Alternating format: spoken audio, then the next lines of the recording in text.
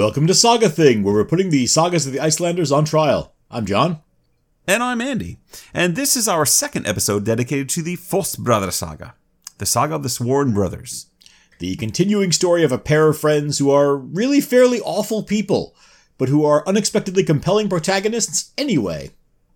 Is that us, John? Or is that the saga? I can't tell. You think we're compelling? Oh, you're describing the saga then. Yes. Okay. In our last episode, we got to know two men, Thorgeir Hafrsson and Thormod Berzason, who are, well, not conventionally appealing people if you really think about it. That's fair to say. But they are successful and skilled and rather lucky, John. And that counts for a lot in the sagas. It still sounds like you could be describing us. This is a saga about two foster brothers who, at this point, have dissolved their partnership due to an awkward bit of small talk. Now we're going to have to follow them on their very different journeys as they make their way in the world without each other for the time being. But, of course, before we get to where they're going, we should talk about where they've been. Oh no, here it comes. Let's talk about what happened last time on Saga Thing. Our story began with a wink and a nod to Greta's saga before introducing our two men about town, Thorgeir Hafrsson and Thormod Berzason. The two are very different in personality, but similar in being utterly obnoxious to everyone who lives near them. Naturally, they become the best of pals, and eventually sworn blood brothers. Thorgeir, the younger, and more homicidal of the pair, is soon called upon to avenge the death of his father after a fatal misunderstanding over a horse.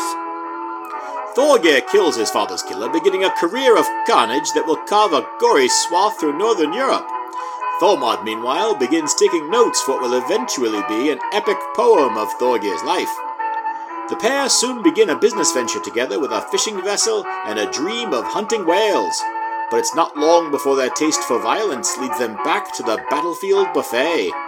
After killing a father and son pair of mischief makers as a favor to a local farmer, the sworn siblings are officially on the naughty list of Vermund the Slender, the district chieftain. And it isn't long before Thorgeir adds fuel to the fire, when he kills Vermund's cousin, Butraldi, in spectacular fashion by spear skiing down a snowy slope to bury an axe in Butraldi's chest. The poo-poo really hits the propeller when Thorgeir kills Thorgils Marson, a popular man from a well-connected family. Thorgeir is outlawed from Iceland, but refuses to leave. Finally, Thorgeir goes too far, even for his loyal blood brother, when he wonders aloud whether he or Thormod would win in a fight. The sworn brothers have a falling out over the question and go their separate ways.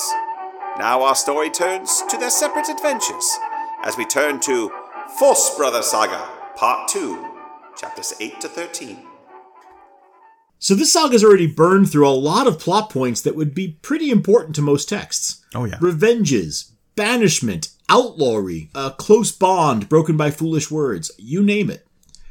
Fortunately, saga authors are always willing to repeat a plot point if they think it worked well the first time, so it's not like we're in danger of running out of story. Oh no. But there is a chance that we could end up wandering into some sections that seem a little, well, unoriginal. Yeah, sure. But what's pretty cool about this saga is the way it uses different saga conventions and set pieces to establish the diverging paths of the Sworn Brothers. Mm-hmm. This is probably more end of the episode talk, but there's some solid genre work going on here. Of course, you realize that just by saying that, you're also dragging us back into another discussion about literary and oral traditions. Not to mention, perhaps wandering down the dark and twisting back alleys of... oh no. Manuscript studies.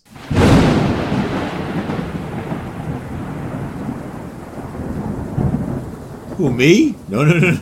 I just want to acknowledge that this author is either very, very late to the saga game and playing with established conventions, or he's early and building off of long-standing storytelling expectations.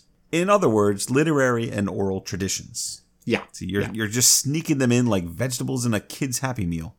It's good for you. Eat up. I just want to alert folks to be thinking about a couple of other saga archetypes as we read this. Okay. One is the outlaw hero, and the other is the warrior poet. Definitely. In practical terms, that just means we're going to be seeing a few more familiar story elements in this episode and in the next episode. Yeah, well, last time we got variations on whale carcass brawls and downhill skiing with axe murder. I think most readers would be okay with that. Yeah, I could see that, yeah. Now, you said this and next episode, there's been some troubles in the organizing of these episodes. You want to explain what's going on? Sure. We looked at this part of the saga and we realized it's actually telling two unrelated stories for a while. Mm-hmm. So we're breaking the narrative into two slightly shorter episodes, starting at that moment when Thorgir and Thormod separated at the end of our last episode. Mm-hmm. So this episode will follow the exploits of Thorgir, and we'll use the next episode to talk about what Thormod gets up to. Mm-hmm. And whether these will actually be quicker episodes or not, that remains to be seen. But we're going to give it a college try. Absolutely. Anyway, so we left off with Thormod. He left the partnership after taking offense at Thorgir's speculation about which of them would win in a fight. And as you said, it's an awkward bit of small talk. And to be clear, they didn't fight over which of them would win. No. Thorgir just brought it up, and Thormod took offense at the idea of the question. It's because he knows his partner. Right, exactly. As we said last time. Means. Yeah, the problem is one of psychology, right? Thorgir doesn't see a problem with a question about them fighting as long as he doesn't actually attack Thormod, while Thormod regards the question as expressing a thought that Thorgir just hasn't acted on yet. So, John, are we going to ask the obvious question that follows after that? Which is? Well, I mean, which one of us would win in a fight? I have to assume that regardless of the outcome, the real winner would be the friends we made along the way. Oh, all right, then. Are we ready to crack the books, then? Let's get to it. Part 7. Two roads diverge. Again. So, let's just get this over with right away. We left off at the end of Chapter 7 with Thormod and Thorgir splitting their partnership over that question from Thorgir. Here in Chapter 8, we begin with Thormod and Thorgir splitting their partnership over Thorgir's question. Did you hear that echo? Or no. Was that a minor time slip? Did you jump in the DeLorean again? What was that? No. It's just that we can no longer trust the linear nature of narrative or a consistent authorial voice. I see you've been watching Loki. Yes, I have. We're dealing with the first major signpost on that twisty road into the labyrinthine world of manuscript studies.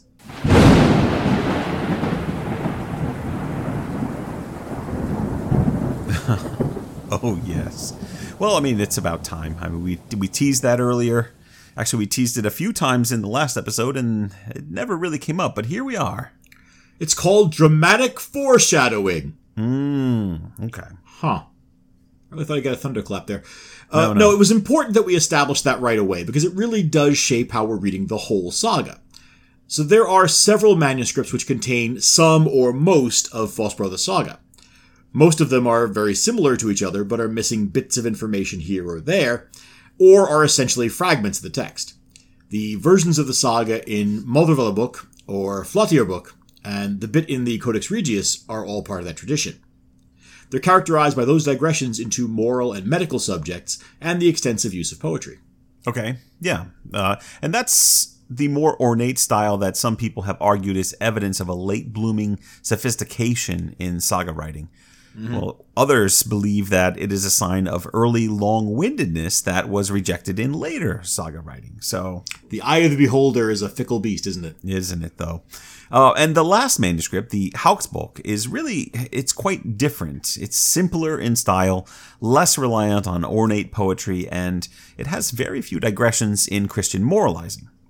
Right, which, to follow that earlier logic, can be seen as evidence of an early saga in a genre that's still feeling its way to a literary style, or it can be seen as a later, leaner saga that shows authors stripping away narrative bloat or continental moralizing. Yeah, but these versions of Fosbrothers Saga, they aren't just differentiated by their style. There are entire stories that are missing from one version or the other of the saga, and it gets very confusing. Yeah, and there's also sections that tell the same story in a different way. Mm-hmm. Exactly. Yes. So this is one of those moments. In the last chapter, the sworn brothers broke up their partnership and went their separate ways, and that's that. The rest of the year is treated as incident-free. Thormod goes home to his dad. Thorgir continues fishing. But in a second version of that story, which is included here in Chapter 8 in the edition that we're reading from Martin Riegel, we've got another event right after the brothers split apart. Thorgir's riding away from the argument with Thormod can't find the company of men led by his cousins, Thorgils and Illugi. And when a passing man doesn't respond quickly enough to Thorgir's shouted demand for information about his friends, Thorgir spears the man through the chest and kills him. As one does. Mm-hmm. So this is really a minor difference, though. Tell that to the dead guy. A minor difference in the text, I mean. Yes. Our editor-translator, Martin Riegel, has put together the version that we're reading by choosing a path through the different versions of the story, and he's relying most heavily on the Mothravala book, that version of the story. He uses interpolations, though, from the other manuscripts, and most notably, he uses about 7 significant chunks of the Flateyr book. And this is one of those. Right. And then for the later chapters, he switches to the Hauksbok version, but continues to offer parallel versions of the story along with the main narrative. Mm-hmm.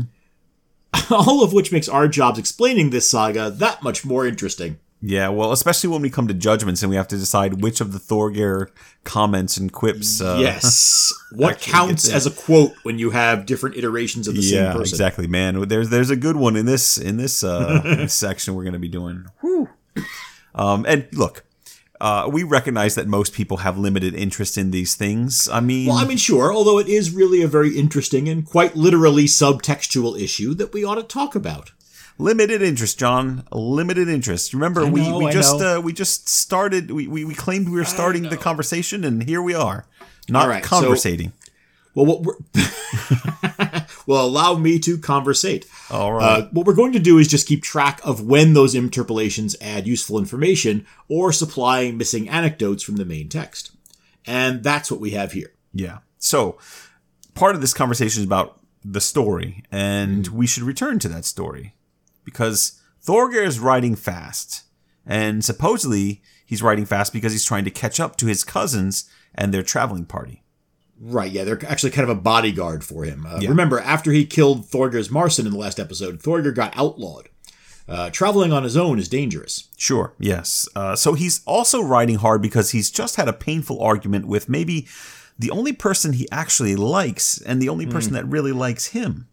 Mm-hmm. And he's already looking for a way to blow off some steam, and then he sees this guy walking along the path with a load of kindling, and the guy seemingly ignores Thorgir when he asks a question. Mm-hmm. And you know Thorgir, that's all the excuse that he needs to work off his frustration by running the man through. Yeah. So Thorgir rides away, leaving the body there on the path. And when he finally catches up with his cousins, he tells them what he did. And as the saga tells us, his cousins were not pleased with this deed. Well, I mean, you can see their point here. Yes. Among other things, what Thorgir did isn't a killing from a technical standpoint. It's straight up murder. Oh, legally? Oh, definitely a murder. Thorgir doesn't cover the body after the killing. He doesn't report the killing to a nearby farm. He doesn't have a defensible reason even to look at the poor guy funny, let alone skewer him. Yeah. Murder most foul, I call it. Okay. Now, let's look at this story from a different angle. Like what? How about from the point of view of the victim? Okay. And by the way, he has a name. It's not much of a name, but it's all his. He's Torvi Bundle. Torvi Bundle. Bundle is his name. Yeah, that's correct, yes. Okay. The guy who's walking along the path carrying a bundle of sticks is also known, according to the saga author, as Torvi Bundle. Yeah. See, this is the kind of thing that makes people suspicious about whether this version of the story is early or late, or written or oral. Well, you can see why. I mean, a guy only shows up for one quick paragraph, gets killed, and his nickname is the thing he's carrying. Yeah, no, it's like having a Norwegian companion named Expendable Redshirtson. Yes, of the Trondheim Redshirtsons, yes. Yes, it's a dumb movie trope, too, right? People being listed in the credits for playing Punk with Mohawk or Knife Fighter. Torvi Bundle. Right, Bundle Man. But this isn't a dumb saga thing. There's something else at work here. No, this is a dumb saga thing. It's a podcast. I mean, this item is not a characteristic of dumb sagas. How's that? Okay. Because it's definitely literary. And so whether it's early or late actually matters. Yeah, because it bears on whether sagas are originally from an oral or written tradition, which is a big question. Exactly, yeah. But we've already kind of gone over all that. So we can just say that Torvi, the conveniently named bundle, serves a clear narrative function. Right? Thorgeir's angry, hurt, and looking for ways to lash out. As opposed to before, when he was pretty cheerful, still looking for excuses to kill people. They grow up so fast. Don't they? There's another thing. The narrative tells us that it's a windy day. Yes. And because Torvi's got this big bundle of twigs and sticks he's carrying on his back, and the wind is rustling and whistling through the twigs, he never actually heard Thorgeir calling out to him. So this guy, Torvi Bundle, we'll call him. Yeah. He's just alone in the outback, thinking deep thoughts and looking forward to getting back home in time for supper, thinking about his good lady who's going to welcome him, his family. Mrs. Bundle. Mrs. Bundle. Yep. Yeah, the poor guy. The first indication this bastard has that if there's anyone else present is Thorgeir running a spear through him. Oh, wow. His only consolation, I suppose, is that a nearby stream is named Baglak, Bundle Stream, in his honor. Well, in his bundle's honor. I mean... That's true. He and the stream get named after a bundle of kindling. So maybe sad. not such a consolation after all. No, well, wow. Okay. So at this point, Thorgeir is just killing on the slightest provocation. What a guy.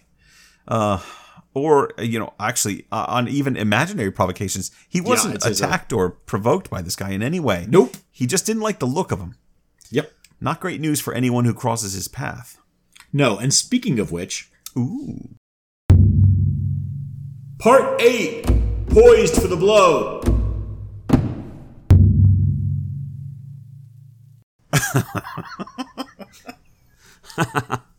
So you expect me to hear that title and not say anything? What have we said? What have we said? All right. Oh. At this point, Thorgeir has been an outlaw for most of a year. But neither he nor anyone else he knows is acting like it. Yeah. He's continuing to fish, travel around with his cousins, murder occasional randos. Pretty much exactly the way he's been living his life before outlawry. Right. I mean, the only real difference is that he's doing it without Thormod now. And that is a difference, because if there was any kind of a governor on Thorgeir's personality, it was his friendship with Thormod. When Thormod left, any remnants of Thorgeir's self-restraint went with him.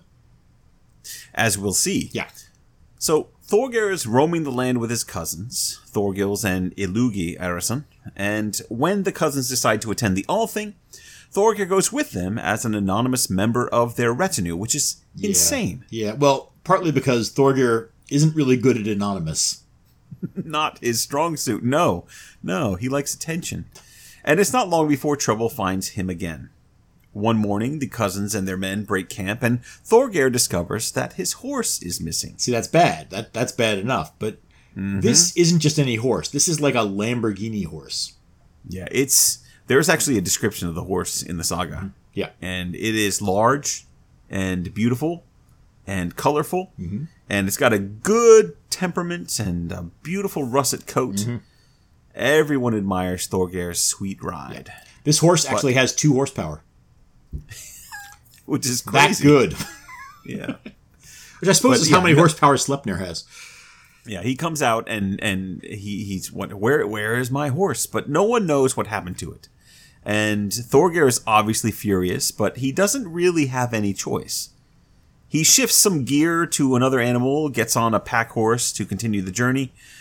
But then, just as they're heading out, Thorgeir's friends spot a man riding a large, russet horse that's quite lovely, and he's driving a herd of sheep. Now, there is more than one russet horse in Iceland, right? I mean, maybe. Who'd be stupid enough to steal Thorgeir's horse and then ride it right back past him? Well, I'm glad you asked, John. The gentleman's name is Bjarni Skúfason, and he's driving the sheep to his father Skúf's farm at Hundadal. And yes, he took Thorgeir's horse. Ah, so that's not great. Is he a fool? Well, not really. I mean, he just doesn't seem to know who Thorgeir is. He took the horse because the sheep are new to the farm and were in danger of wandering off, and he was in a hurry. So he's like, I'm going to get this horse. So at this point, presumably, he's returning the horse. Apologies all around, no harm done. Well, no. That's not really how things work. He rides the horse all the way to his father's farm. And Thorgeir isn't positive at first that it's his horse, so that complicates things. Yeah, I mean, even he can't believe anyone would have this kind of nerve. And it's far away in the early light, so it's hard to tell. But he keeps a watch on the rider, and he and his cousins follow him all the way to Scuff's farm. Right, and there's a detail there that I really like. When Thorgeir and his cousins approach the sheepfold where the rider is stopped, Thorgils and Illugi are careful to instruct their men not to allow the horses to graze on the grass in the yard.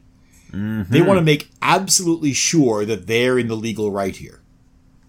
Well, I mean, that's all well and good, but they are still traveling with an outlaw who's in a rage about his stolen horse. So part of wisdom is knowing how to accept the things you cannot change, Andy.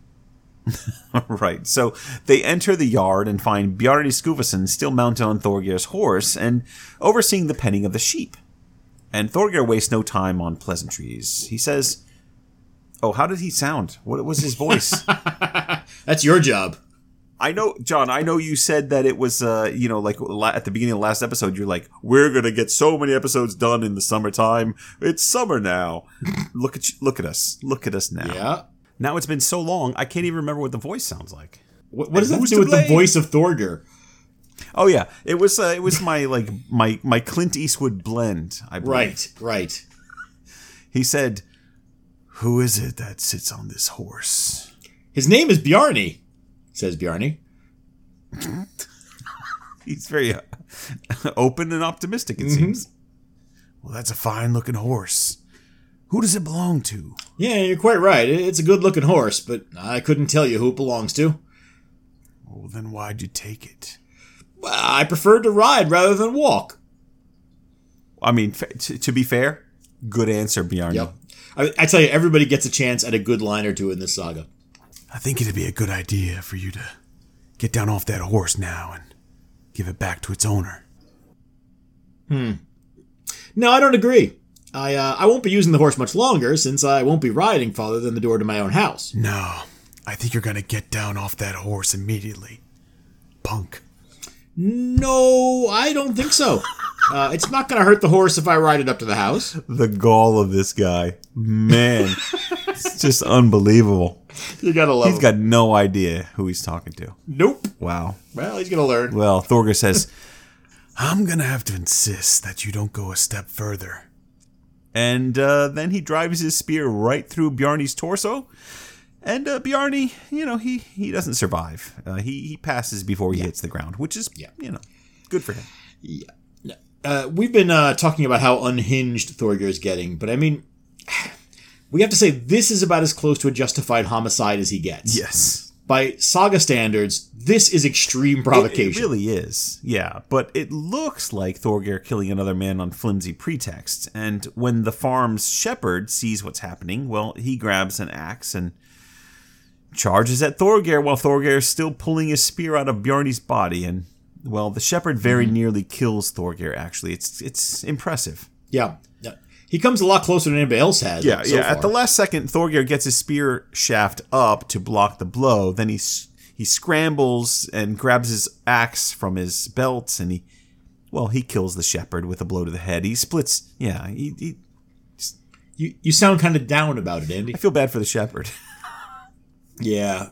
Well, you should, because he gets his head split in half, which means Thorgeir is committed to more killings. Yeah, well, Thorgeir's cousins get him out of there in a hurry, and they rush back to their home where they report the killings to the chieftains. And then they make plans to get Thorgeir to a ship and finally out of Iceland for a while. Now, meanwhile, everyone's furious about the killings, especially Bjarni's father, Scuff. Well, he would be, wouldn't It's he? understandable. He has lost a son. But the chieftains are able to talk him into a compensation settlement, partly because, well, Thorgils and Illugi are important figures, and partly because Thorgeir is already an outlaw, so honestly his options are rather limited. Like, what are you going to do? He's an outlaw. You going to outlaw him? He could try a revenge killing. Very limited, really. I mean, that said, he is given self-judgment in terms of the amount of the settlement, so his son and Shepard are generously compensated. Okay, so the thing about this entire sequence is that we've seen it before. In a couple of sagas, yeah. No, in this saga. Yes. We kind of skipped over it in the last episode, but this is exactly how Thorgeir's father Havard died. Except in reverse. Mm-hmm. A man, Yoth, took Havar's horse and refused to give it back because he wanted to finish riding it home. When Havar grabbed the horse's reins, Yoth drove a spear through his chest. So what does that mean? Well, for starters, it means that Thorgeir knows to strike first in these situations. True. But it's also another example of that writtenness, the structured quality of this saga. Right? I mean, this isn't just a coincidence. The dialogue is almost word for word the same. Yeah, that's true. I mean, really, this whole next section of the saga has that quality. There are several stock motif incidents with Thorgeir meeting various people and then killing them. Spoiler alert. All right, let's have another example. Well, I mean, actually, the next one is a little bit odd. And I'm not talking about an Icelander named Odd. I'm saying it's strange. Oh, boy. It's another interpolation from the Flatair book. Oh, this one. Yeah, go ahead. So we just said that Thorgils and Illugi have decided the best way to deal with Thorgeir is to get him on a ship to Norway and then, frankly, to wash their hands of him. The text doesn't say that in so many words, but that's about what it amounts to. In the Moldrabella book version, that's how it goes exactly.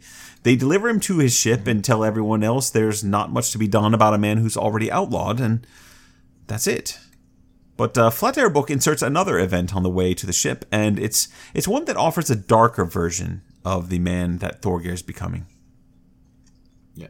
You mean darker than a man who's killed several times already and indirectly speculated about killing his best friend and sworn brother. Very much so, yes. You see, in the Flatair book version, Thorgeir rides ahead of the rest of the group and eventually gets out of sight up ahead. And so he's alone when he comes to a group of men in a hayfield. The group are chatting at the end of a hard day's work, and the shepherd in the group is slumped a bit, with his head leaning forward. And I think, well, John, I think we need to just let the saga take it from here. Okay. When Thorgeir saw that, he drew his axe as he rode by and let it fall on the man's neck. The axe bit, and the head went flying off and landed some little distance away. Thorgeir rode on, and the other men stood helpless and shocked, as they might. In that situation. Yeah, as you would, yeah. Soon Thorgils and Illugi came by. They were told what had happened and were not pleased. They provided compensation. They're often not pleased when they hear about what he's been up to. Well, that's a real bummer, guys. I don't know what to tell you. I am so sorry about that. Now, they provided compensation for Thorgeir's deed on the spot and then rode on to meet him. He greeted them cheerfully, and they asked him why he'd killed the shepherd, what possible fault he'd found with the man. He said, "He committed no wrong against me. If you want the truth, well, I just couldn't resist the temptation. He stood so well poised for the blow." See, that's awful. That's really awful. Well, yeah. I did say this was going to get dark, but... No, but this is as depraved as almost anything we've seen in the sagas. Violence is part of these stories, of course it is. And it's usually a result of the felt demands of honor, or else it's a manifestation of an unjust man's viciousness. Mm-hmm. This is just cold. I mean, you can hear from that line how dead Thorgeir's eyes would be as he said it. So you can hear his eyes. That's interesting, John. You know what I mean. Yes, I do. Thorgeir is descending into a really disturbing place at this point. Mm-hmm, yeah, but only depending on which manuscript we're talking about, right? I'm not sure that the thunderclap is necessary there, but yeah, that's true. So if we just read the Moldrabella book version of the story, Thorgeir's only real dust-up in this part of his life comes with a man who stole his horse, which is entirely justifiable by saga standards. I mean, sure, yeah, and it's an echo of the way that his father died, which has a sort of structural parallelism to it that doesn't really pay off, because this killing of the horse thief isn't terribly important, but that's neither here nor there. But still, I think the point we're trying to make is that in the Mothravalla book version, Thorgeir striking first at this man is completely understandable. Right, and legally, again, he's dealing with a man who has stolen his horse. So he's on the windy side of the law. But once you add in the Flatter book version of his life, suddenly he's assassinating kindling carriers and lopping the heads off innocent men because he gets a wild hair. It's a great example of how different iterations of a saga can tell very different stories about their protagonists without really changing the parameters of their story. True, I mean, that's a fair point, but it's not like Thorgeir is a choir boy in any manuscript. Oh, no. I mean, whether you're looking at the Flatter book or the Mothravalla book, he's still a multiple murderer who's driven away almost everyone who cares about him, and he even managed to get himself outlawed for killing a man over a whale carcass. Sure, no. This is a point about authorial shaping of a narrative. But okay, let's get back to the main narrative. So now that Thorgeir's managed one last killing on his way out of the country, he's just getting on a ship at Iceland, huh? Yes, and, speaking of the whale carcass incident, do you remember why Thorgeir got outlawed for that one? Well, we said he killed a man. Yeah, he attacked and killed Thorgils Marson, who was a lot more well-connected than any of Thorgeir's other enemies up to that point. That's exactly right, yes. Thorgils also had a lot of important relatives, which is part of the well-connected thing.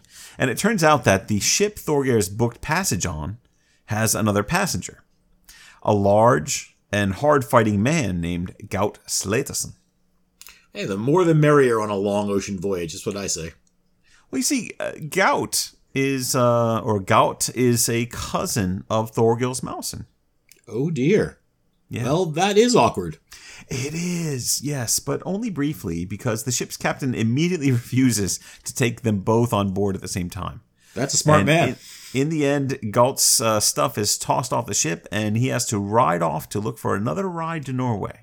Right. Now that's not super important right now, but just you wait about 2 or 3 podcast episodes, and that little anecdote is going to pay off big. So a guy named Gaut Sleitason exists, yes. Yeah, so is that going to pay off, John, do you think? It's not, no. But we will see Gaut again later, so, okay. He'll be back. For now, Thorgeir has a rough passage to Norway due to heavy seas, and the ship runs off course.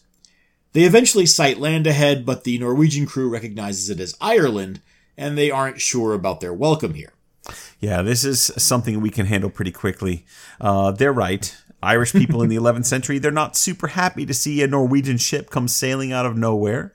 Can't imagine why. What's a couple of centuries of Viking raids among friends? Yeah, they're like, didn't we just clean this Viking mess up? Which is why all the Irishmen on shore immediately call their friends, and the sailors are confronted with a small army of men carrying so many spears it looks like a small forest. So they're not staying in Ireland, are they? They will not. They back row as fast as they honorably can, and they take advantage of the first favorable breeze to sail away. Sail away, sail away. Presumably sail yelling, away. "You're lucky!" as they go. Now they eventually did you just sail away? I did. They eventually make landfall a few days later in Denmark, where Thorgeir has a fine time for a while and earns a tremendous reputation there. Yeah, they don't know about the headless shepherd in Denmark, do they? No, I suspect they don't. Well. After a while, Thorgeir catches another ship to finally get to Norway, and when he gets there, he immediately makes for King Olaf's hall to present himself. That also goes well, and Thorgeir is quickly accepted as one of the king's retinue. Someone should really tell them about all the murders and trouble that he's caused. Well, I mean, that's the advantage of traveling to a new place, right? It's like going to college. You get to reinvent yourself. I didn't kill anyone. I'm a straight-A student. That's the ticket. Yeah, don't check on that. So for the next decade or so, Thorgeir splits his time between Iceland and Norway and builds a strong friendship with King Olaf. So, reinvention complete, I guess. All he has to do now is avoid trouble. Yeah, about that. Part 9. An Icelandic outlaw in King Olaf's court. So, alright. Let's pull back the curtain for a second here and say that we're reordering the text slightly at this point. Yeah. We just finished talking about Chapter 8 of the saga, where Thorgeir kills a few people and then goes to Norway. But the saga at this point moves over to talk about Thormod Bersason for a while, and then returns to pick up Thorgir's story at the point we're at now. So if you're reading along with this saga, this is just to let you know that you didn't skip a page or lose your place. Right. In the interest of making this story more podcast-friendly, we're going to jump ahead to Chapter 12, which picks up Thorgir's half of the story again. And we'll go back and talk about Thormod's adventures in the next episode. Yeah, but don't worry, we've got so much left. If you're looking at your podcast app and thinking, like, why are we only halfway through? I don't really know, to be honest with you, but I bet we're going to keep going.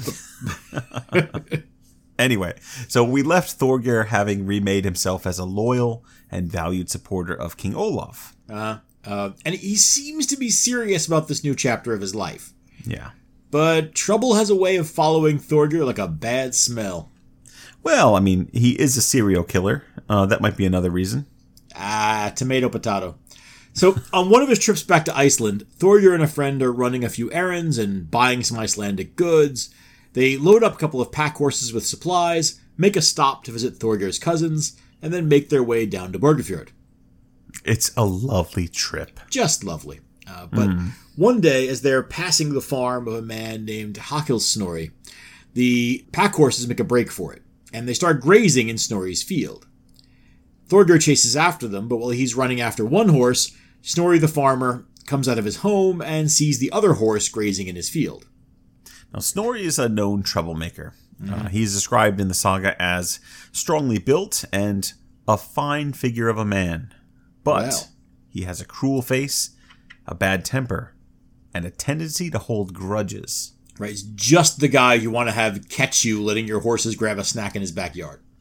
Yeah, well, Snorri's not much on seeing the other guy's point of view, you see. He goes back into his house without a word, grabs a barbed spear. He calls it his business spear. And then he runs at the pack horses, stabbing first one and then the other. He should have brought his party spear. Now, That's right. I didn't think it was possible at this point in the story, but this saga has actually produced an antagonist we can root for Thorgir against. Yes. A horse-abusing jerk with a mean face. Yes, and to be clear, Snorri wounds both animals, but he hasn't actually killed them yet. That's important. No, but they're both bloodied, and, well, Thorgir's never far from resorting to violence in the first place. And No. He's not about to try reasoned discourse with a man who's stabbing his horses. He leaps in front of Snorri with shield and axe combo in his left hand and a spear in his right. They clash for a moment, and then Snorri and his business spear retreat toward a sheepfold in the corner of the yard. Now, meanwhile, two of Snorri's farmhands have seen the fight, and they rush in, both carrying axes. So this is getting messy. Yeah, but Thorgir now takes advantage of Snorri's retreat to face these new attackers squarely, and he wounds both with his long spear before they can get close enough to attack him. Yeah, and their attack turns into a very hasty retreat. Right. A dignified retreat. They're like, we're going to move back. He's very strong. Both of them join Snorri in the sheepfold. Right. The building there. This building has a low, narrow doorway, and with three of them in there, there's no way for Thorgir to get at them. They feel safe. Right. So essentially, we've got three guys hiding in the bicycle shed behind the house. Yes. Okay. Now, let's consider this next moment a bit of a personality test. For me? I hope not. For anyone. Okay. So, yes, for you. So, Andy, you're Thorgir. Okay. You've just fought off three men, wounded two of them, and forced them into a small sheep hut where they're hiding, but also covering the door thoroughly. Pop quiz, hotshot. No, just a regular question. Do you, A, accept that you've made your point and ride away? Well, I mean, that doesn't sound... Oh, hang on. Am I me in this scenario, or am I Thorgir? Because I know what Thorgir's going to do. You're a generic person. No insult intended. Thank you so much, John. I am a generic person. Are you being gray now? Yes, I'm just a generic guy. Driving a Ford Escort. So what would the generic guy do? Hey. What would the generic guy do at this point? Do they even make Ford Escorts anymore? I have no idea. I don't think they do. Not a car guy. Well, if I'm me, I probably do that. But there's no way that Thorgeir leaves things hanging like this. No way. Correct. So option B, you could demand compensation for the wounds to your pack animals.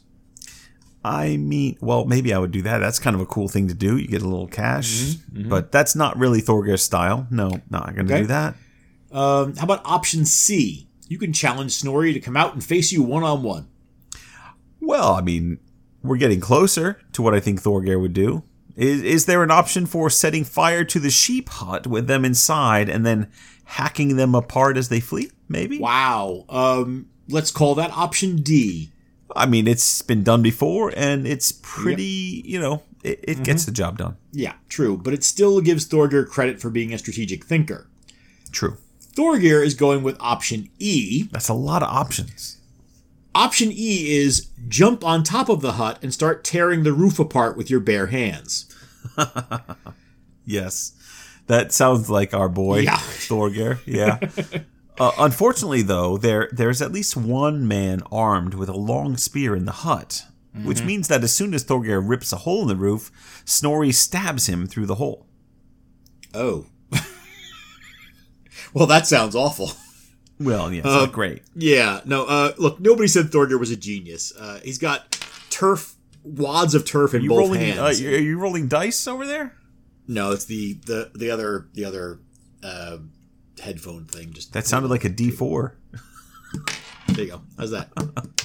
What'd you get? A 3? Did you get a 3? So there's this problem of Thorgeir sort of being up there and being a very easy target. And he gets this spear, but it's fortunately not too bad of a wound. Although it does really put the capper on Thorgeir's mental state.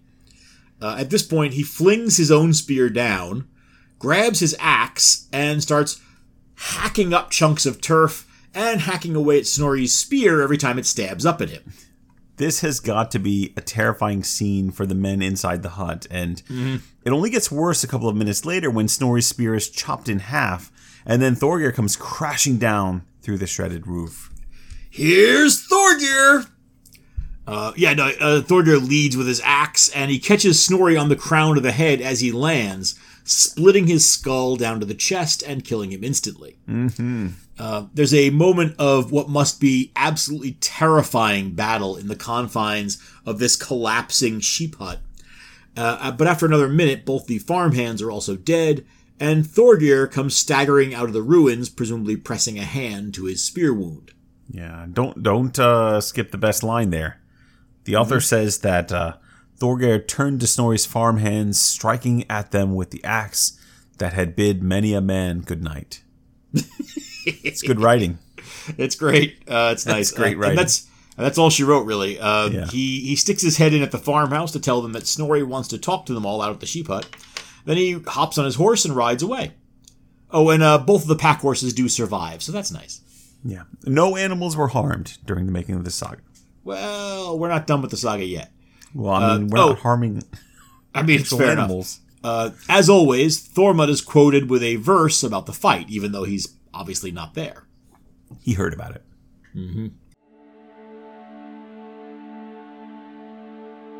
Warrior of the bloodied sword, who repays in kind the harm he suffers, made all haste to Snorri, the son of Hakil, and there did battle.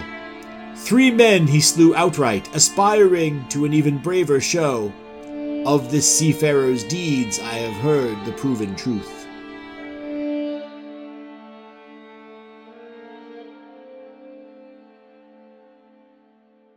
I like that he's still trying to peddle the idea that Thorgeir's a seafarer. It's like me, constantly adding into the poem at your funeral that John was an elite computer technician. I mean, if you say it often enough, right? He knew his way around a mouse, did John Sexton. Oh, yeah. Yes, he did. A dab hand. A click here, a click there, and new worlds were born. Absolute. What? I think the idea here is if you say it often enough, it still won't be true. So I don't think there's nowhere to go. In my with experience, yeah. Right. Oh, and there's a brief tie-in at this point with the Saga Corpus, if you like. Oh, good. Yeah, the author goes on a little digression about Snorri's young son, Helgi, who ends up with a feud against Thorstein Aelson later in life. Right, this is the son of Eöl Skutlegrimsson. That's right, yes. Thorstein shows up in quite a few sagas as a connecting figure, if we trust the saga's version of his life, and he's a pretty busy guy. I'm glad I grabbed him as Thingman, because he's a central figure in a lot of people's lives. Yeah, and who was it who got his dad? I can't remember. I don't even remember who his dad was. His dad was... Yeah, some guy. I don't know. So Thorgir returns to Norway, but it's not long before he has to turn around and head right back to Iceland again. I mean, who stabbed his horse this time? What's up? No. Although no one will be surprised to hear there is violence involved. Out in the Westfjords of Iceland is a place called Steingrimsfjordur. And in Steingrimsfjordur is a man named Thorir of Hrofa.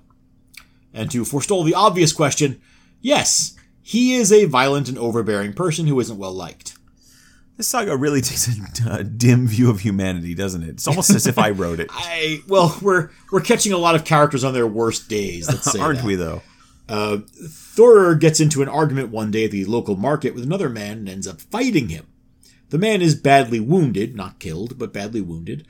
But Thorir considers himself justified, and so there's no compensation settlement. Now, this wouldn't be especially relevant to our story, except that the man Thorir attacked is an agent of King Olaf. Uh-oh. And King Olaf doesn't like it when people poke holes in his agents. No, ask Snorri Sturluson. It's rather like Thorgir and his pack horses. Yes.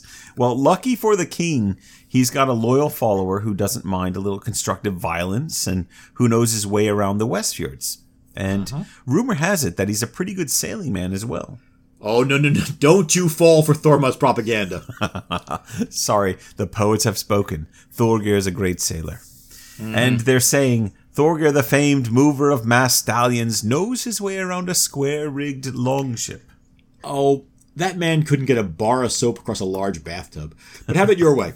So the king dispatches Thorgir to Iceland to avenge his agent's wounds. As he puts it, I want you to make it so that people there will think twice before attacking my men. And Thorgir says, I think I can handle this vengeance for you. And after all, I am obliged to do as you bid me. And the saga doesn't specifically say so, but I have to assume he follows that up with a menacing laugh. Something like, That's what you think a menacing laugh sounds like? I mean, in this case, Thorgir, yes. That's. I mean, possibly a person who's trying to be menacing in the middle of an asthma attack. So I think the menacing laugh must be in one of the manuscript variants, because I don't remember reading it. Well, I mean, it's in the manuscript that I found privately. I'll keep it to myself, though. He actually does make a good voyage to Iceland, but once he gets there, he's not exactly laser focused on carrying out the king's orders. He actually goes to Reykjaholr, where his cousins Thorgils and Illugi Arason live, and hires a slightly disreputable builder named Veglak to help him build a hall, because that's what outlaws do when they're in Iceland. They're like, let's build a hall. And let's be clear, this is not like a clever cover for his real operation. No, he just wants a hall. And they spend the entire summer on this, and they do complete the hall. It's described as a fairly significant piece of architecture, actually. It's got paneled walls and floorboards, and it's a large open space without any dividing walls inside. And the author tells us that it was still standing in the time of Magnus Gizurarson, who was bishop at Skálholt. Yeah, I'm starting to get echoes of Thord Menace here. Aren't you, though? Though no one actually says that Thorgir's hall is good, just that it lasted a long time. Oh, it's a well-built eyesore. Okay. It doesn't say that, but it doesn't say it's not. So who's to say? While they're busy building a hall, everyone else in the area has forgotten about the incident with Thorir. Until one day the following winter, when Thorgir and Veglak ride to the farm at Hrofa and knock on the door. So many door-knocking scenes in the saga. I know! A serving woman reports the men to Thorir and says, I believe that's Thorgir Havarsson out there. And Thorir, who apparently has heard something about Thorgir's habits when visiting farms, grabs his spear and ostentatiously rests its point in the doorway while he greets his guests. Smart man. I'm here to find out whether you intend to repay King Olaf for the shameful deed you committed on his follower. Why is that your concern? Are you a party to this matter? Well, I am now. I'm here on the king's behalf. Yeah. You might be here as the king's representative, but, I'm not sure these are the king's words I'm hearing. Well, it's true that you don't hear him speaking personally. But it may well be that you're gonna feel his power anyway. And then he thrusts his spear into Thorgir's chest before Thorgir can even react. I mean, he had his spear right there in the doorway. This is becoming dangerously close to being a signature move, isn't it? He kills people in doorways? With a sudden spear thrust through the chest while talking to them, yeah. It's at least his second guy that, yeah. He doesn't even give them a chance to fight back, really. It's a little generic for him to patent it, but it's definitely Thorgir's go-to move. And it's kind of an underhanded way of killing people, but maybe I'm just prejudiced at this point. Well, if it works, John. You can't argue with results. And neither can Thorgir, since they leave him dead on his own doorstep and return to Reykjavik. Yeah, and to no one's great surprise, Thormod immortalizes even this somewhat underwhelming assassination with a verse. I think we can... It's nice that he's keeping track of his friend. I think we can skip this one, except to note that he comes up with two more kennings about what a great skipper Thorgir is. He calls him the skillful thane of the Bord's Raven and the steerer of the Bord's Stallion. Well, he also makes a point of celebrating how Thorgir speared his victim so beautifully to death. Thormod is so really the guy you want writing your PR, isn't he? He really knows how to sell this shoddy merchandise that is Thorgir's life. Because it sounds great. Yeah, no, if you just read the Thormod version, he sounds fantastic. Well, it's almost like, Thormod writes this beautiful poem celebrating his friend's deeds, but the saga writer's like, nuh-uh, I'm going to use your poem as my source to confirm this is reality, but I'm going to show who he really is, which is a complete asshole. Right. So now, pull up a chair, young ones, and I'll tell you the true story of Thorgir Halvorsen. By the way, there's really nothing in the way of repercussions for this killing. And there are a few potential reasons for that. One is that it might be seen as a legitimate, if severe, response to Thorgir's assault on Olaf's man. Right? That was still hanging out there since there'd been no compensation. Yeah. Now, there would be some legal distinctions that could be made there, but only if someone's willing to take up the case and the risk in order to argue those distinctions. Yeah, especially given Olaf's kind of threatening attitude towards Iceland at this stage. There's also the problem that Thorgir is already an outlaw.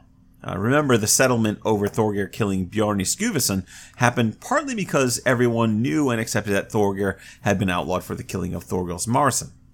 At this point, unless someone can actually attack and kill him, Thorgir's opponents are really limited in what they can do about him. Yeah. Similar to what happened with Grettirson. Right, yeah. Thorgir's becoming sand in the machine of the Icelandic social contract. A candy bar in the gas tank. Or that. It's a colorful pasture. Do people put candy bar? Sugar in the gas tank? I mean, I don't know. Whatever you want to stick in there. It's all good. A banana? That goes in the tailpipe. There. If Beverly Hills Cop taught me anything, it's that bananas go in the tailpipe. That's right. Yeah. Now, there's another issue here, though, that's going to complicate the way the story would have landed for its original audience, I think. Thorgir is now working for King Olaf. Right? He's an agent of the Norwegian crown. And he's just executed an Icelander in Iceland, in his own house, for the crime of winning a fight with a Norwegian. Sure, yeah, this is a 13th century text, and the question of who was or wasn't complicit in Iceland's eventual submission to Norway would have been a current events kind of question. You mentioned Snorri Sturluson earlier, right? This is not that far away from the way that Snorri died, right? An assassin sent from Norway to take care of business, so that everyone knows to fear the King of Norway. Even in their own homes in Iceland. It's hard to imagine an Icelandic audience being neutral about a saga figure who assassinates Icelanders on the say-so of a Norwegian king. Of course, I mean, we also have to read this in its Christian context. Olaf is a pretty well-regarded figure in that context, and so acting on his behalf might be different than working for, say, someone like Eric Bloodaxe. Yeah, that's fair, but it's also a nuance that might be lost in the whole killing Icelanders for Norway part of the equation. For me, at least, this feels like part of that ongoing alienation of the reader from Thorgr as a sympathetic figure. Yeah, I mean, I think the connections with Snorri Sturluson, they're pretty overt here. Or if not Snorri Sturluson, someone else in that time period. I mean, we're talking about the 13th century here. This is a saga that is the product either of the 13th century or just after the chaos of the 13th century. Icelandic audiences know this story very, very well. And Thorgr, he really doesn't come off great in this context. And it really, at this point, we're just kind of piling on the reasons not to care for this man. Yeah, exactly. But it is odd, given how many sagas present Olaf in such a positive light, that this one would... Well, I guess this one uses Thorgr, not Olaf. Right. Olaf still is the premier king of Christianity. But he's using an agent who is suspect at his core. Right. Although we have seen before, right? We've seen other sagas where you have figures who... Norwegian kings who are associated with Christianity or even with conversion, and yet are depicted as being pretty bloodthirsty and pretty uncompromising with their enemies. Yeah, that's true. I think Icelanders are at this point very much able to keep both of those balls in the air when it comes to thinking about Norwegian Christian kingship. Yeah, I think so, and part of that may be that Christianity at that time just the values of Christianity at the time are very different from I guess the values of Christianity shift on a daily basis. So they certainly hard to say. In Scandinavia in the 13th century, it looks very different than it would now, right, or than it would in the 14th century or in the 18th century. Right? It's building its own traditions as it goes, and this is still early enough in the existence of the church in the north that things like the pre-Christian traditions of revenge killings and that kind of thing, they still have purchase culturally. So they're definitely. I don't know. It's hard to say. It's hard to say how all those different things weigh out. But I can't believe that a Norwegian king dispatching an assassin to kill an Icelander in Iceland would sit well.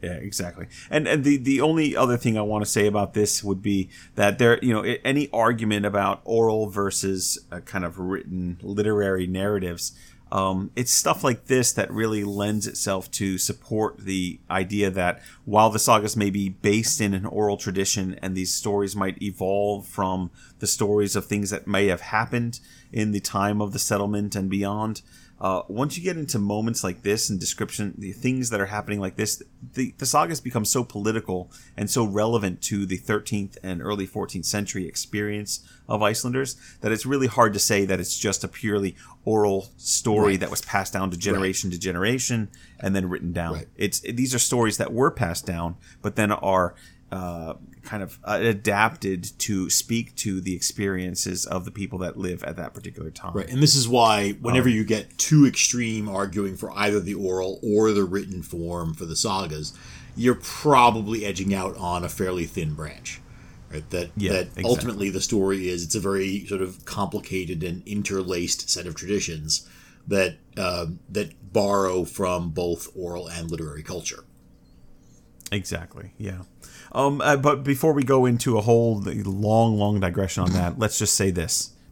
That's how we see it. Thorgeir's business in Iceland is done now, but John, he's not leaving yet, despite his outlawry and other activities. Why would he leave? He's got that nice new hall in Reykjavík, which he and Veglock built for some reason. It's time for a bit of R&R at his new vacation lodge. Well, yeah, about that. Part 10. The Case of the Trunk Thief.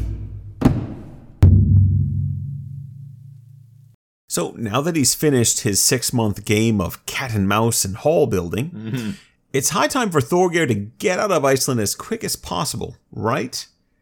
I mean, he's technically an outlaw, like we said. Let's not be hasty. What's a little thing like a sentence of exile from one's homeland? No, Thorgeir and Veglock decide not to risk the winter weather, so they spend the entire winter at Reykjavík with Thorgeir's cousins. But they aren't there long before a scandal breaks out. Yes, there's a thief afoot. Indeed there is. There's someone is getting into people's trunks and stealing small but valuable items. And no matter how well locked the trunks are, nothing is safe from the thief. And the mysterious thing is that none of the locks are broken. Mm-hmm. The trunks are found still securely locked, but valuables keep disappearing. Exactly. Very strange. It's a classic of the whodunit genre, the locked room mystery, except with trunks. Mm-hmm. And next thing you know, there's a knock at the door, and there's two boys there. They call themselves the Hardisons. No. No? Oh, God. No? Oh, God. Really? You couldn't go for some kind of Encyclopedia Brown reference or maybe a Sherlock Holmes? Encyclopedia look at Brownisons. Sherlock Holmes has got Watson. It's right there for you. It's... Oh, well, no. Meanwhile, Thorgeir and Veglag have only recently arrived and don't have the best reputation, so obviously suspicion is going to fall on them first. Right, which means they'll need all their wits about them if they want to solve the case before someone finds a way to pin the blame on them. Very interesting. Actually, they don't have a chance to solve anything, or at least we're not told about that. It's Thorgeir's cousin, Thorgils Arason, who is going to take control of the situation. He has his brother call the entire household together. Servants, guests, family, everyone. So, we're just skipping right to the part of the mystery where he gathers everyone together in the drawing room and reveals the identity of the villain. Yes, yes. He brings the butler forward. No. There's butler. usually some... There's usually some evidence gathering or something. Maybe a few red herrings along the way, but no. None of that. Straight to puffing on a meerschaum pipe and wrapping things up. See, the problem is that Thorgils is a practical sort. He can't be bothered amassing evidence or tracking down leads. No. He doesn't care whether there are telltale footprints under the dining room window. Exactly. He doesn't care what the dog did in the nighttime. He just says... No, he doesn't. Look, everyone knows a bunch of things have been stolen this winter, and most of what was taken was under lock and key, and no one's left the farm. So what we're going to do, we're going to thoroughly inspect everyone's trunks. First, mine and Illugi's, and then everyone else's. And if we don't find anything, then we'll go to the neighboring farms and we'll search there. So they're doing this high school style. Yep. Time for a good old-fashioned locker inspection. Pretty much. And as they go through the trunks, they're not finding anything. But one man in particular hasn't volunteered his trunk for inspection. Right. Veglag the carpenter has an extra large trunk, and Sure he's he does. standing in front of it looking nervous. And Thorgils demands that Veglag open his trunk for inspection. I've never been subject to being searched like a thief, and I won't be opening my trunk. Look, you're not the only one in this. Our chests were all searched, and you'll have to comply like everyone else. I don't care whether you searched all the others. I'm not opening up my trunk. And at this point, Illugi Arason gets to his feet and says, everyone here sounds like a cheap pirate. Now, Illugi gets to his feet and pulls out an axe. I have a key here that opens all locks, and I'm going to open it. I have a key here that opens all locks, and I'm going to use it to open your lock if you don't do it yourself.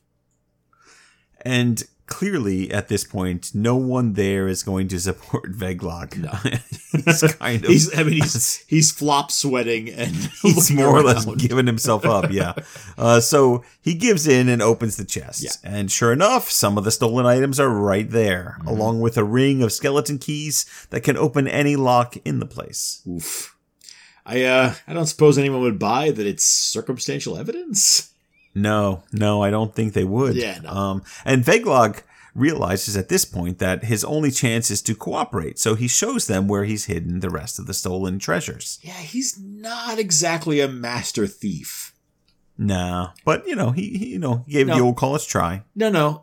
No one has come or gone from the farm, and he's one of two guys who arrived just before the theft started.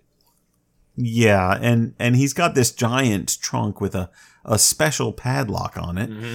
You have to wonder how he thought this was going to end. Right. And on top of everything else, he's committed the classic blunder of confessing before getting a promise of clemency. Yes, he has. And he's misjudged his chances for mercy, because Illugi at this point says, well, I reckon Veglog deserves to die for this, so obviously we should hang him. Mm-hmm. Hang him like a thief, right? Mm-hmm. But what Veglog lacks in thieving skill and basic intelligence, he makes up by having Thorgeir on his side. Mm-hmm. You wouldn't dispose of your own farmhand in this matter, would you? Well, yes, I would, because it'd be wrong to let a thief get away with what he's done. Well, in this instance, the right course of action might prove too costly for you, because this man would come at a high price.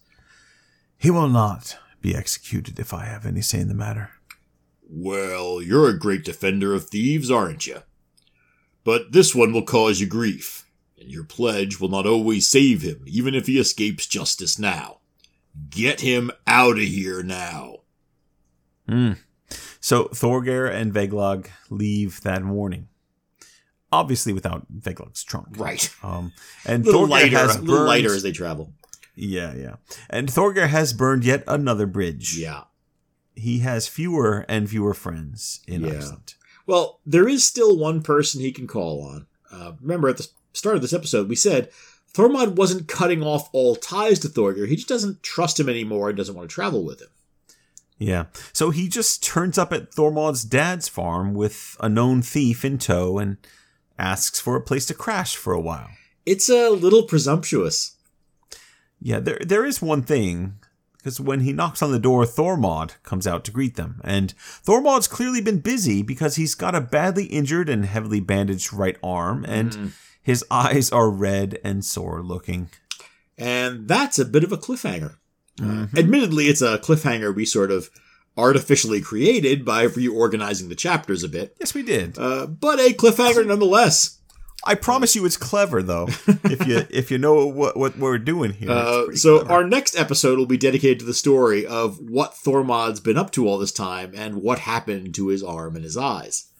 Well, clearly it's been going great. Yeah.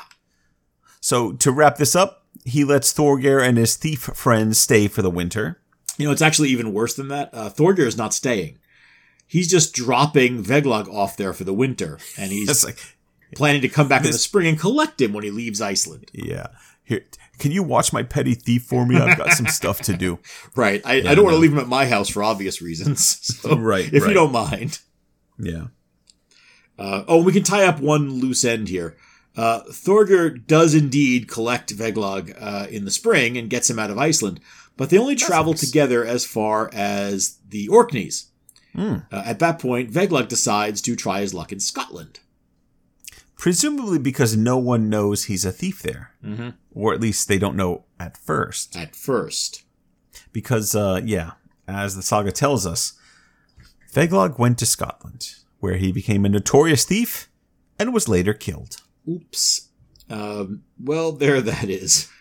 I mean, at least he managed to become a notorious thief rather than just an incompetent one. He's known.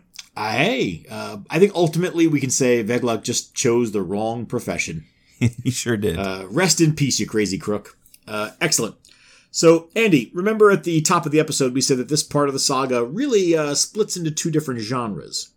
Yes, Thorgeir's following an outlaw hero narrative, maybe minus the hero part, and Thormod, which we haven't seen, is becoming a warrior poet. Yes, and we won't really be able to go into this comparison until we've seen Thormod's side of things, but you can already see Thorgeir's story following in the lines of the outlaw heroes.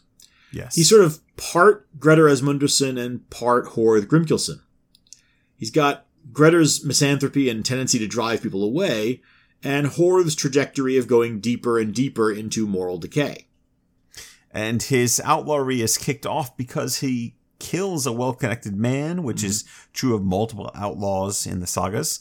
It's not completely derivative, though, I think it's worth noting. Thorgeir is adding a slightly unhinged element that's really all his own. Sure. Good job, Thorgeir. Yeah, it's set pieces, but each author will deploy them slightly differently. And this author is definitely leaning on the device of Thorgeir as a morally ambiguous outlaw. It's something we can track as we cover the rest of his career. Okay, anything else for today? Well, that was an abrupt ending, but ending it is. Okay, well, the first thing we need to do is to wish Alex and Jane from Scotland, the land of Veglog's death, we need to wish them a happy anniversary. Absolutely. Happy anniversary, Alex and Jane. Andy, who are Alex and Jane? Well, Alex is a beardy physicist with a passion for history and saga thing, and Jane's a cultural history nerd with no beard at all. Is that confirmed? No, I can't confirm that. I just assumed no beard. Well, you know what they say about assuming. Indeed. I'm sorry, Jane. Apologies if you do have a beard, and I am dreadfully sorry for assuming that you keep yourself clean shaven. Apologies. I think you also Alex an apology. Maybe you're assuming he hath a beard. Well, I know he hath a beard because Jane told me that he hath a beard. Oh, well, fair enough. Then a beard. Then there you go. Very good. Now, help me with one other small detail. Okay. What do you need to know? When was their anniversary exactly? I seem to recall you mentioning something about this a while ago. So, when? You want to know when the anniversary was? Yeah. Once a year, I assume, is the answer. That's true, but I don't think, if you really think about it, John, I don't know if the date of the anniversary is really important. What is important is that their love for each other lasts the whole year round. That's 365 days of loving, John. It's a beautiful thing. Come on now. 365 days of loving. That seems like a lesser known album from a band in the 70s. Okay. Well, there's definitely some feathered hair going on. Right, exactly. Happy anniversary, Alex and Jane. We hope it was a good one. Each year, whether we're closer to the next one or closer to the past one, we hope it's a good one. I mean, we're right in. I don't know. It was in March, John. Oh, there it is. Yeah. All right. Are you ready for a quick dive into the old rune sack? Absolutely. Why don't we both do one tonight? Okay, that's a good plan. All right. Well, let's see. You go first. Okay, here's one. This will be good for you. Okay. The first question is from Leia, who writes, "First off, thank you both so much for the podcast. I'm an emergency nurse with a background in math and physics, so I did not take many English or literature classes in school. Your podcast has not only introduced me to the Icelandic sagas, but also opened my eyes to medieval history and literary theory. You guys are absolutely responsible for all the time I now spend down the rabbit hole, uncovering this whole exciting new area. Yikes. I even decided to read Njal Saga after listening to your shows covering it. I mean, that's really, really amazing, That's Leia. great. That's the kind of thing we want to hear. That's great. If you could send a note to that effect to our respective administrations, that'd be great. Exactly. Yes. Yes. Now, the email continues. Now, my question. In the scene where the Njalsons and Asgrim are touring the Althing, visiting booths and attempting to gather support after the murder of Hoskold, I was struck by how everyone referred to Skarphéðin as the fifth man in line. Mm-hmm. I was curious if the number 5 is significant either in the sagas of Iceland or in Icelandic mysticism. Perhaps the number's unlucky or associated with fate in some way.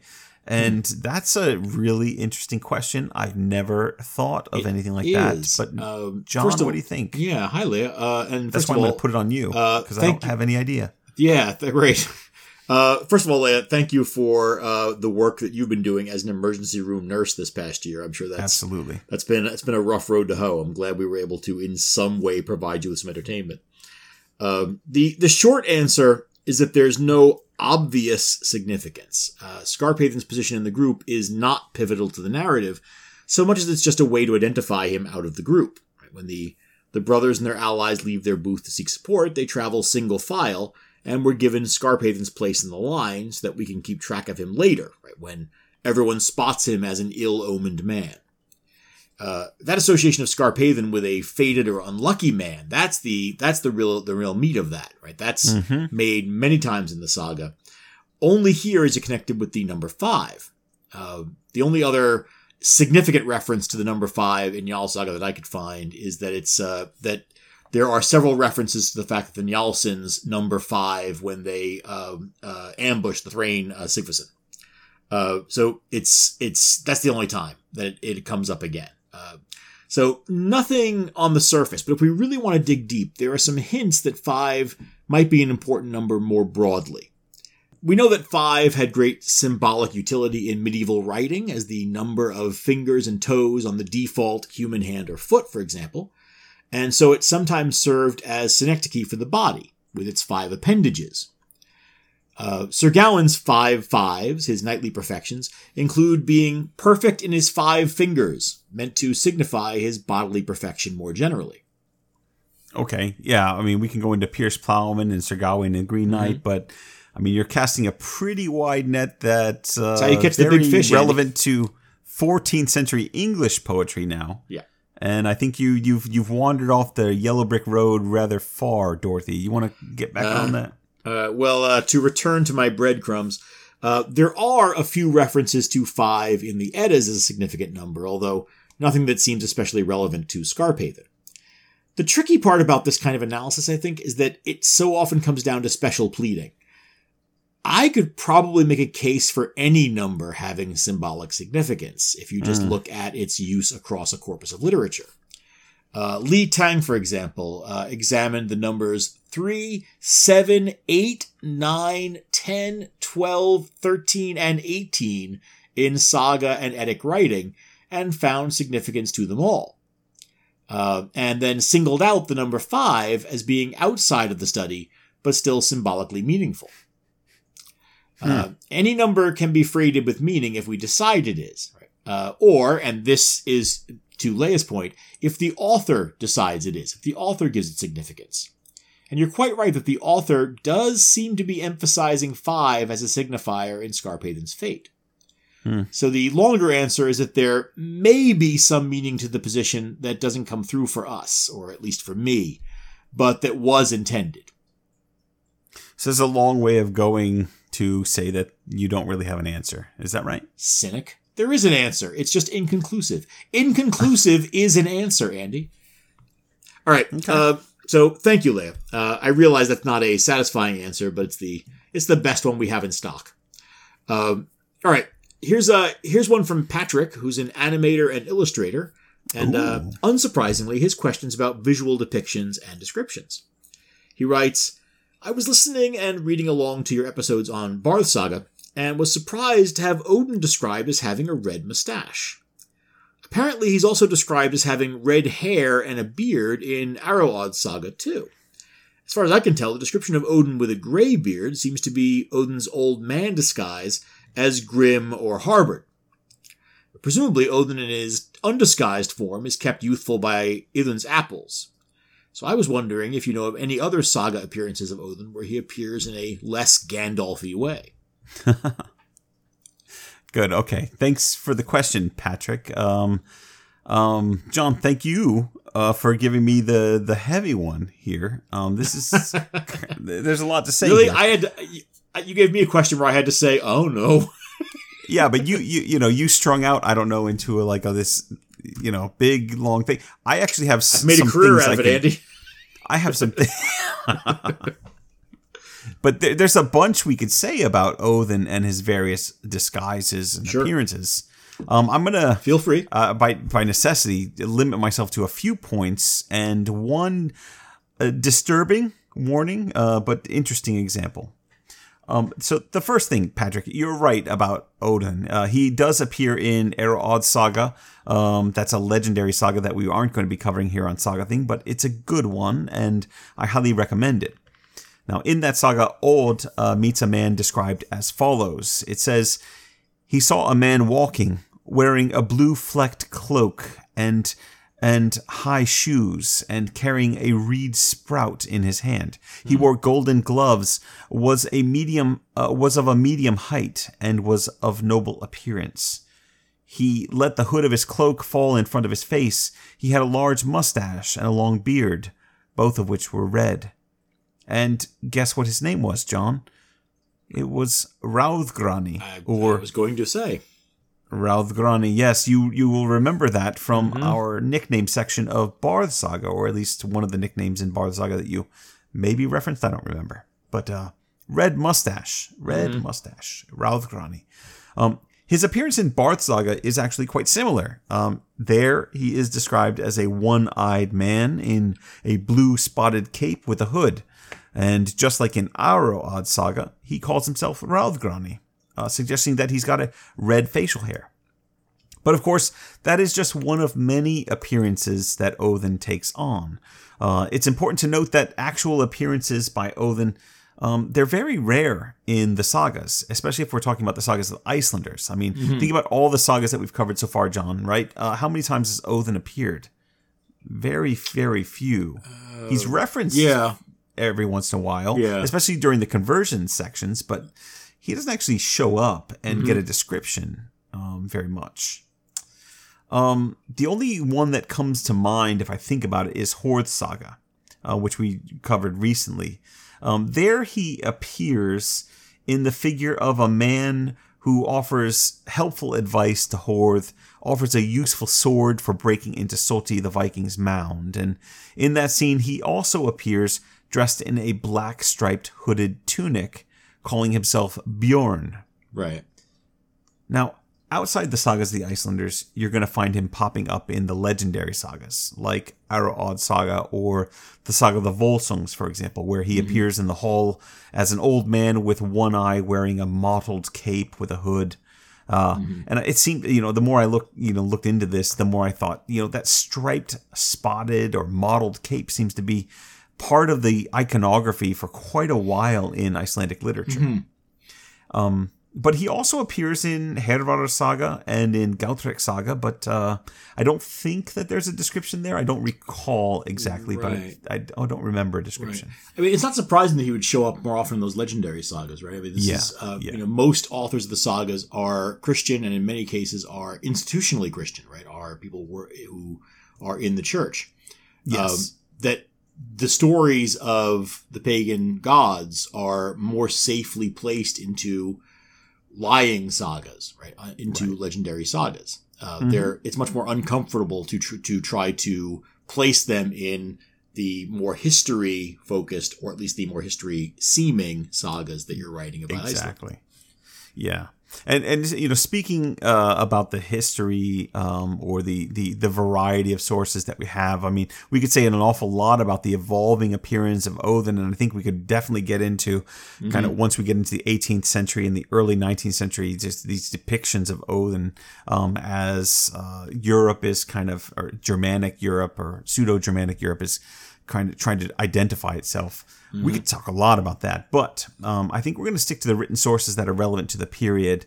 And I know I've talked a little bit long here, but I want to share this one really interesting example of Odin in disguise that I don't know where we'll ever get to mention anywhere else in this podcast. So if you'll bear with me, here it goes. It's kind of cool stuff, but disturbing.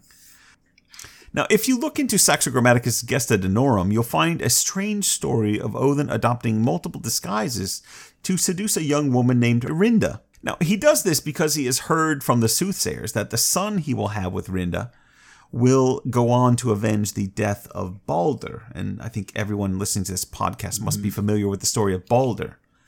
And because this is so important to him, he loved Balder so much, he pursues Rinda aggressively in a style that is reminiscent of Zeus. And if you know the stories of Zeus, this will all fit together. Now, first he disguises himself as a warrior and quickly is appointed as Rinda's father's general in the army. And with her father's consent, after many great victories, Odin approaches Rinda, but she rejects him with a slap. So frustrated, Odin leaves and returns again in the guise of a blacksmith. And he once again tries to gain her favor, this time by crafting a beautiful bracelet and other jewelry for her, but he's rebuffed again with another slap. The young woman explains to her father that it would be inappropriate for her to give herself to such an old man, even though the father's pressing her to submit to him. So Odin leaves and tries again, this time taking on the disguise of a veteran warrior. He tries to kiss her later in this series of him, acting as a veteran and impressing everyone. And when he tries to kiss her, she pushes him away so hard that he falls down and scrapes his chin on the floor. And Odin's not too happy about this. He's made Odin bleed his own blood. Yes, and he's been rebuffed 3 times.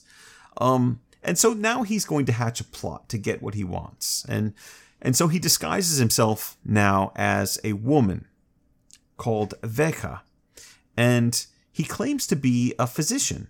And the goal here is to get within sight, to get close to Rinda, as close as he can. And indeed, as a female physician, he is able to work his way into the queen's entourage. And as a member of the queen's entourage, he's soon given charge of the young princess. And so he enjoys washing her feet and washing her thighs, even going up to her upper thighs, but never really reveals himself or makes a move to claim the thing that he wants, which is to impregnate her with this son that will avenge Balder. Until one day, Rinda conveniently gets sick. And there's no implication that Odin makes her get sick. She just gets sick. And as a physician, Veka, that's Odin's female physician identity that he's created, she knows exactly how to cure the young princess. And so he explains to the father the only medicine that could possibly cure Rinda is so bitter and so nasty that the girl has to be tied down in the bed when it is administered, because she will react so violently to it. And the father, hoping to save his daughter's life, agrees readily and urges everyone to let the physician do her work without any interruption. And so Odin, in disguise of this female physician, now begins working on this young princess. And as he does so, he seizes the opportunity. He takes advantage of Rinda's weakened state because she's, again, very ill, and he forces himself upon her, fathering the child that he so badly wanted. It's not a scene that is described in any detail, but it's very clear that Saxo Grammaticus is uncomfortable with it, as anyone would be. And Saxo Grammaticus adds, when the people of Asgard discovered this terrible transgression, this despicable behavior by Odin, they convict him for this. They exile him from Asgard, removing him from his position as Lord of the gods. And all of this is not the Greek gods, right? This is a very different kind of myth cycle. Definitely. And they have laws and rules, and they find what Odin did to be such a great transgression that it deserves an exile. And he is exiled for at least 10 years before they forgive him. So, Patrick, you wanted some stories about Odin in disguise. You got them. I hope you're happy. All right. So that's going to do it for now. We will be back in a couple of weeks with the story of what exactly has been happening to Thormod over the last few years. For now, thanks for following along with us, and please let us know what you're making of Thorgir and his unorthodox approach to being a protagonist. Yes. We'd love to hear from you, and we try to get to as many of your questions and comments as we can.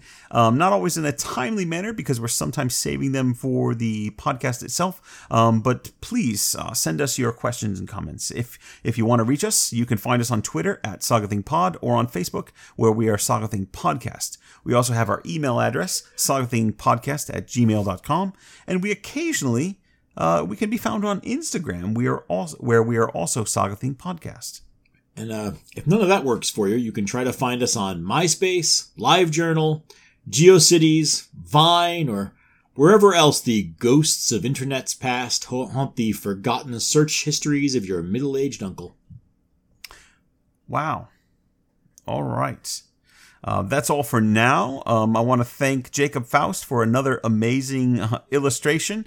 This one is of Thorgeir diving through the roof after his victims. You can find more from Jacob on Scarpathan_illustrator at Instagram. It's great stuff. He's also got an Etsy if you want to get pictures or t-shirts. Good stuff. I actually have a t-shirt that I made from one of his drawings. I'll have to share that on social media soon. It's pretty cool. But I'm anyway. excited about this picture because there are times when I'm reading the saga for the episode that we're doing and I spot a moment and I say, oh, that's the moment that he's going to end up drawing. Exactly. Yeah. And I was absolutely right this time. Yeah. And honestly, I like the picture enough that I might make that one into a t-shirt too.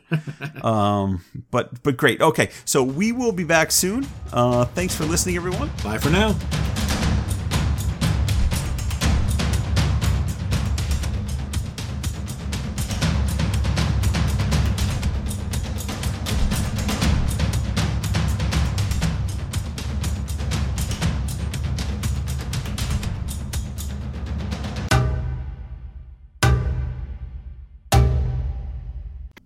Fair enough. That's fine. That's fine. We can all just sit in a contemplative silence for a while. Okay. Maybe think about the text, see what we want to do next. Okay. Let's think about it then. It's a good opportunity for us to commune with ourselves. I'm gonna get a little beer, maybe do a little gargling. You let me know when you're ready. You gargle your beer? Delightful. Okay. All right.